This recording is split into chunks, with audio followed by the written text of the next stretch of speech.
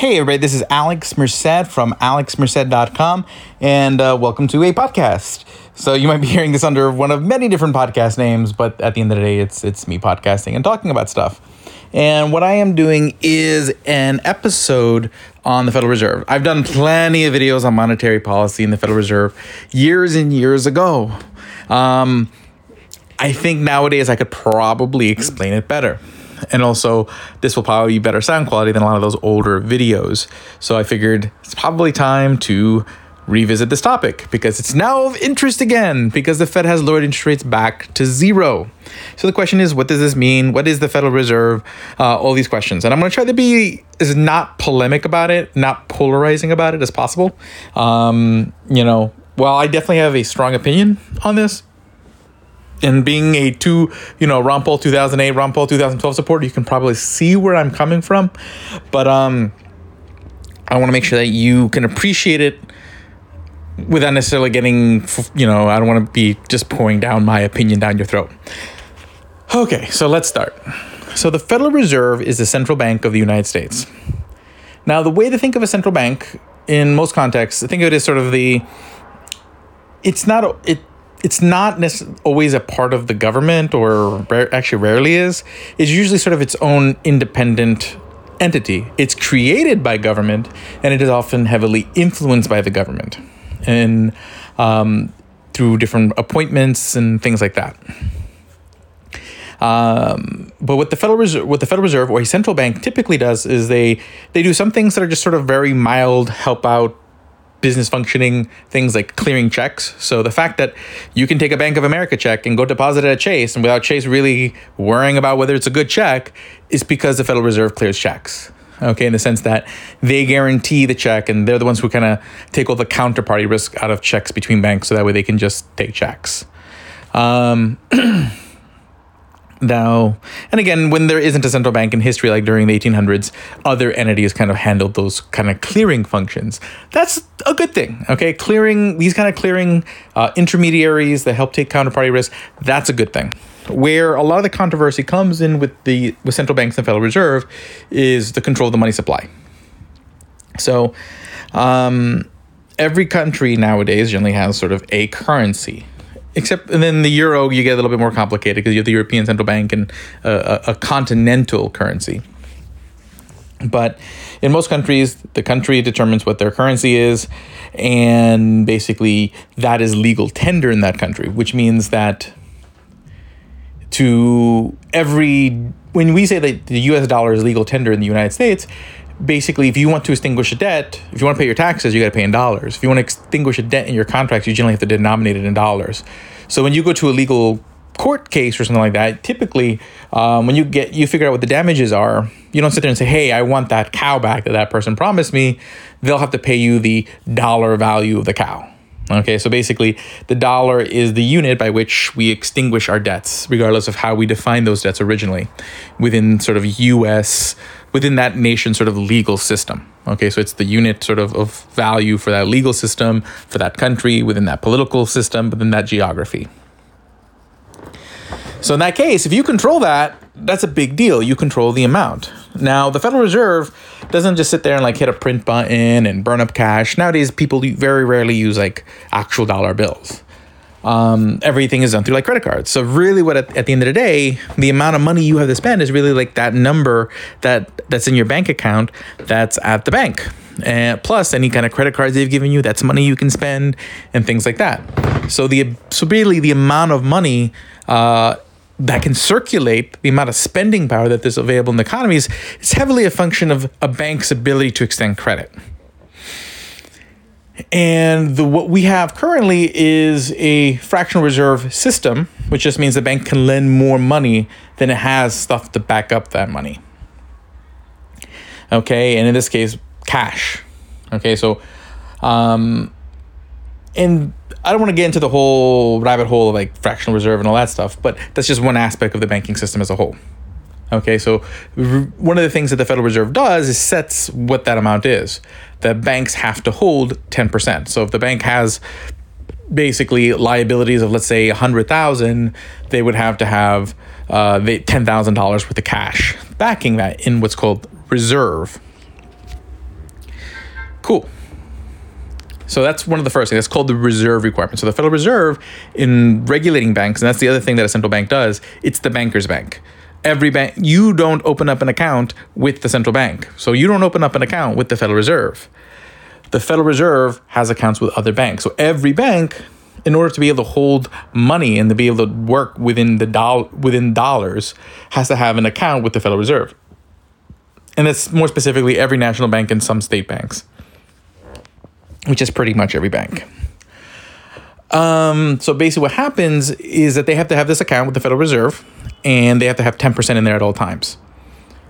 So then what happens is that sometimes banks lend out a lot of money, because literally when a bank lends you money and they say, okay, we're going to lend you this credit card for $1,000, all they do is just go into the computer and say, you have $1,000 credit line that you can now spend. And this becomes just another entry on their balance sheet, on their accounting. So literally the money just exists, it's out of thin air. And that's fine, long as at the end of the day, that bank has the 10% in that reserve account to cover everything that's outstanding. Sometimes they don't. Okay, a lot of times they don't. So what happens at the end of the day, banks will go lend money to each other. Okay, so and this is what's referred to as the Fed funds market. So banks will lend to each other. So banks that have extra money, that have more than 10%, will lend to the banks that have less than 10%. And basically the idea is that the result is everything kind of balances out at 10%. But sometimes even that goes wrong. So what happens if every bank overlends and every bank is under 10% and no bank has extra money? Then the worst case scenario is that you can go borrow from the central bank. So the central bank also provides what's called discount lending. The term discount lending is the situation where banks, hey, like, oh, I don't have my 10%. The day's over and I'm in bad shape. So what happens is they can't go to another bank because the other banks don't have money either. So they go to the Federal Reserve, they go to the central bank, and they'll borrow the money through a discount loan, an overnight loan. These Fed funds loans from bank to bank and these discount rate loans, they're overnight. So you're literally just borrowing them for that night. And you give the money at the very first thing the next day. Because the only reason you need the money is because the Fed says you have to have 10% at the end of the day. So you're just borrowing the money so you have that 10% at the end of the day. So the Fed will lend you the money, and then you get the bank gets to live another day. But you have to pay interest. So when the Fed has lowered its rates down to zero, they're saying they're specifically lowering the discount rate, the rate that they would lend banks money, generally in case of emergency. So basically what they're just saying is that, hey, banks, it's basically signaling to banks that saying, hey, if you're having a liquidity issue right now, don't worry, we got your back. Now, why would banks have a liquidity issue? Well, banks don't generally have a lot of cash because that's not how you make money. You make money by lending the cash. So generally what banks have a lot of is collateral against all those loans. So the house that you put up as a collateral for the thing you bought, or the stock that you put up as collateral for your margin loan, or the car that's the collateral for your auto loan, and all these things. So when you have a crisis, like in 2008 with the housing crisis or the dot-com bubble, in this case with the coronavirus and sort of the whole global economy shutting down for a moment, this is going to cause a lot of people to start selling assets. So they're going to start selling. People who are scared of selling their house, worrying that it might go down. People who are worried about stocks going down, selling their stocks. And that means the value of all that collateral that the bank may have against its liabilities is going down. And this creates a dynamic where a bank that looked perfectly healthy a moment ago now looks unhealthy. Okay, because just sort of the way the assets were being valued literally changed in a moment. So the bank is like, oh no. Cool. And so they go borrow the money that they need to survive. And normally banks can just lend the money to each other, but the central bank can go beyond that. So if the system gets tapped out and banks don't have the money to lend to each other in that situation, then the Federal Reserve can literally make money appear out of thin air. Because while banks can only lend as much as long as they have that 10%, the Federal Reserve itself can just basically just say, hey, you have this much money now. Huzzah. So that particular mechanism is really more of a signal to banks that they don't need to be as scared as they were. And the idea is to prevent banks from getting into sort of more sell-off panic mode and start making very rash decisions that could cause further sell-off, to make it where maybe they'll continue to extend credit in this scenario, so that way credit markets don't completely dry up. Because then what happens is short run, there's a lot of people who borrow money short run for like payroll, or if you're a fashion company, you borrow money short run because you got to make the fall line, but the fall line doesn't get released till next fall. So you're not going to make the money back for like 9 months, but you need the loan now. So then what happens is that if financial institutions get too scared, then that money dries up. So then, okay, there is no next fall line. Sorry, we can't make payroll this week because we can't borrow the cash. I mean, theoretically, the business is going to come in because, the company maybe has all these outstanding invoices that are going to get paid, but the cash isn't there. There's the ability to get that short-term cash isn't there. And that's the fear. And that's sort of what that's trying to address. We're just trying to prevent that credit market from completely falling apart. Which is, again, that aspect, maybe not kind of mild. It's what happens. There's another mechanism that the Fed uses called open market operations. Okay, and this is not what they've been talking about recently, as far as I can tell. Although I'm sure this is certainly something being discussed or already going on now with all these things going on with the coronavirus. So what happens here with open market operations, the Fed buys and sells bonds, particularly government bonds, from the banks. And the idea is, why would they do this? Well, if they want the banks to have more money, because again, banks with more money can make more loans.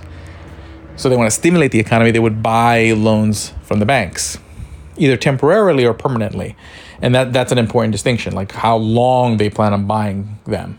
Typically, they'd buy them temporarily. So they'll do what's called a repo or a reverse repo. So it's usually a repo when the Fed is putting money into the bank by buying the treasuries, by buying the bonds. And then when they want to take the money back, they'll do what's called a reverse repo and say, hey, here's the bond back. Give me back that money. To control how much money the banks have. And again, the more money the banks have, the more loans they can make. The less money they have, the less loans they can make. So it just depends on whether the economy is moving too fast or too slow, based on the Fed's perspective. Again, this is where we get into the problem. Like, how do you know? You can look at a lot of numbers, but how do you know? Now, so that's open market operations, but usually they do it temporarily. So like 1-2 days, they give the money, and then they keep redoing the loan every day. Now, the reason why that matters is because if you're a bank and you only know that you have this money for a day, that's going to change the calculation as to how much risk you take with it. Now, when the Federal Reserve really, really wants to like pull out the cannons, they do what's called quantitative easing. It's the same thing. They're buying the bonds, but they don't give a set return date. They'll say, hey, we're just buying this. I don't know if we're ever going to come back for that money. We'll tell you when we do, but for now, you have this money for the foreseeable future. So if a bank thinks, hey, I'm going to have this money for like longer, maybe years, maybe months, maybe days, but it's undefined, I might be willing to take a little bit more risk with it. And that's kind of the signal they're trying to send the banks when they do that. Okay. And that's sort of important when it comes to understanding monetary policy. It's not just that they're doing it, but also what's the signal? Because even though it has consequences, money circulating through the economy, so the bigger sort of the pernicious thing, and the reason why people critique the Fed is because the result is when you're increasing the credit supply, you're increasing sort of spending and changing interest rates beyond sort of what's going on in the economy. Basically, you're forcing rates to be low when people aren't actually saving. So there's this false signal to the economy to take on projects that wouldn't otherwise make sense. Because yes, to protect those short-term credit markets, you may sit there and lower interest rates and provide liquidity to the financial system, so that way some company can make payroll, or some other company can make sure that the fall line still gets out there. But then also at the same time, those lower interest rates make other business models that didn't make sense or don't make sense at what the natural rate of interest would be suddenly make a lot more sense, and sometimes make really, really compelling sense because you've lowered the rate so low. So then everyone's like, well, you know what? And a good example of this is like oil. Like right after 2008, they lowered interest rates. So interest rates were really low after 2008. The oil price went up. So basically, if you're doing the math in your head, you're thinking, okay, I can borrow money really cheap. I can go drill for oil, and now I can go sell that oil at a really high price because oil prices are high. So this seems like a no-brainer. But the problem is that seems like a no-brainer to everybody. So then a lot of people started borrowing money from a lot of regional banks in sort of oil-rich places. Everyone started drilling for oil, expecting that they'll be able to go sell it at those higher prices. But what happens when everybody brings oil to the market? The oil price goes down. And then all those businesses that expected that they were going to make X amount of money once they brought that oil to the market, and it doesn't happen overnight. They might spend years to make those oil wells. They realized that this venture wasn't as profitable as they expected it, which means now they're not going to be able to afford continuing the payroll that they've grown. All the people who work at that company are not going to be able to spend as much money in the local economy. So this is like that whole business cycle thing where basically all those malinvestments, because you messed with the signals, come back and, do damage. Because what happens is you gave the wrong signals. You set up the numbers in a way that made too many people make it's not a over investment, because people are going to invest their money either way. The question is, where did it get invested, and what were the signals that drove people to invest in one place versus the next? That's the difference between malinvestment versus overinvestment. Okay, it's not a problem with too many people investing. It's an issue of where they invest because of the signals. So yes, by doing monetary policy this way, loose monetary policy, you can protect liquidity for that short-term loan market. That'll again make sure that company can make payroll, and make sure that some fashion company can make sure they can come out with their fall line on time, and prevent those disruptions. But at the same time, it's going to create some bad signals that'll create some other misallocation somewhere else. So there's a trade-off. And at the same time, you hurt the economy by creating that little bit of a cycle somewhere, that sort of boom and bust, but also you have the potential of inflation and things like that. I would say the misallocation risk is the greater risk. The inflation risk is also a risk, but I think that just is sort of happens either way, and is a lot of times a function more of the government budget, because as the government's budget grows, it just kind of puts pressure. It means there's more treasuries out there, which just basically inherently, because basically money is based in dollars, and the way money gets entered is by buying the government debt. You just kind of like a growing government deficit, a growing government debt just inherently kind of pushes up the money supply and pushes the central bank to grow the money supply, and then causes that inflation. So you want to sort of have governments to kind of have that discipline to prevent that. But also, again, the Federal Reserve doing loose monetary policy can then lead the government to be less risk averse and be willing to spend more money, because they're like, hey, interest rates are low, so let's just borrow the money. So, let Medicare for all, because interest rates are cheap, we can just borrow the money and give everybody health care. But then when interest rates go back up, the government suddenly broke. Okay, so in a big way, because now all your budget's eaten by interest, because a slight change in interest is like your interest multiplying thousands of times over. So that's sort of the policy thing.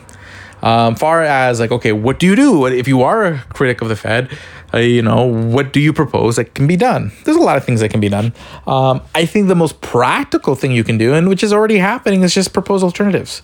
So the fact that there is a cryptocurrency market, and the cryptocurrency market hasn't been completely smothered by government, allows it to be an alternative that does put some level of accountability on central banks around the world, because people have another place they can put their money and another mechanism in which they can transact globally. Okay. Especially specifically in a way that's sort of not completely invisible to governments, but certainly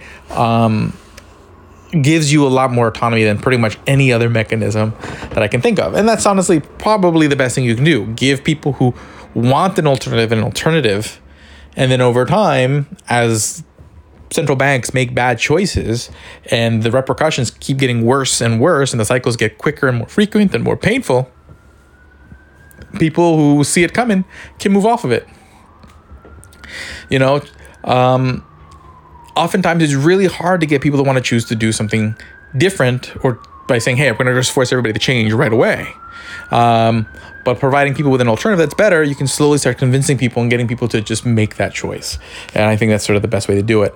You know, as far as like, you know, I used to be sort of an abolish the Fed guy, and, you know, in principle, I still hold that view in the sense that central banks, I'm not against the idea of like a banks, you know, choosing to use a central institution to act as an intermediary between them.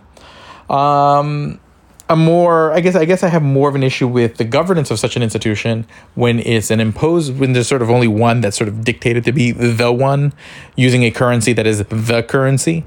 So those monopolies, so a monopoly over the money supply, a monopoly over what can be money, can cause some real governance issues that have long-term ramifications that you don't see right away. Because what happens is those slight changing of the signals, those slight messing up the signals, in the short run may not, it's like if you drink one drink, it will impair your ability to drive, but you won't really notice the impairment until you're like 3 or 4 drinks in. Okay, then you're really impaired to drive, but the problem started with the first drink. Okay. It's the same idea. So like that first time you go to the monetary policy spigot, it may not cause that much of a problem, and it may seem like it's more benefit than cost. But every time you do so, that calculation changes, and you get to a point where you can't even make that calculation anymore because the economy's gone so far. Like, you know, if you sit there and you realize 3 drinks in that, oh man, if I have another drink, that's a bad thing. Well, it's too late for you to undrink the first 3 drinks. You're already kind of impaired in your ability to drive. And the only way for you to get back to a point where you can drive is just to wait it out and wait for that to work its way through your system. It's the same thing with monetary policy. Every time we hit like a recession, we're like, man, yeah, let's just have another drink. Okay, we feel good again. But the only way to truly get back to a place where all these signals work well again is to let it work its way through the system, which is really painful. And when you have right now, when you have a world that, and this is actually a situation where you truly have an endogenous, meaning an outer thing shocking the economy.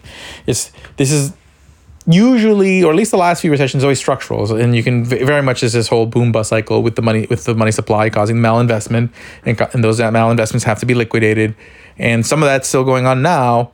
But this is really like something happened that really literally just from the outside caused a sudden stop in the economy. And there's arguments you can make that, you know, basically if we didn't have the compounding malinvestments over the last, let's say, century and signals, and all these different distortions and how we've chosen to use our resources and how we decided to prepare, we all might be more prepared because we'd have a different world from different situations that have occurred in the past. It's a huge counterfactual though. But the reality is, this is like, you know, it's not, if coronavirus never happened, the economy would just be very different right now. It wasn't like the economy had, the reason why this particular thing is happening isn't because of any of the existing flaws in the economy, which do exist, you know, coming to roost yet. But it's forcing a lot of them to come to roost, which is very interesting.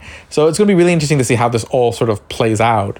But hopefully this gave you a little bit more perspective on what monetary policy is, what is a central bank, what do we mean by 0% interest rates, what is the criticism of that policy mechanism, what are the cases for it, and hopefully this gave you enough to sort of follow what's going on and be interested in what's going on. So my name is Alex Merced. I have a lot more videos on economics and monetary policy. If you head over to learneconomicsnow.com, learneconomicsnow.com, you can learn all sorts of stuff.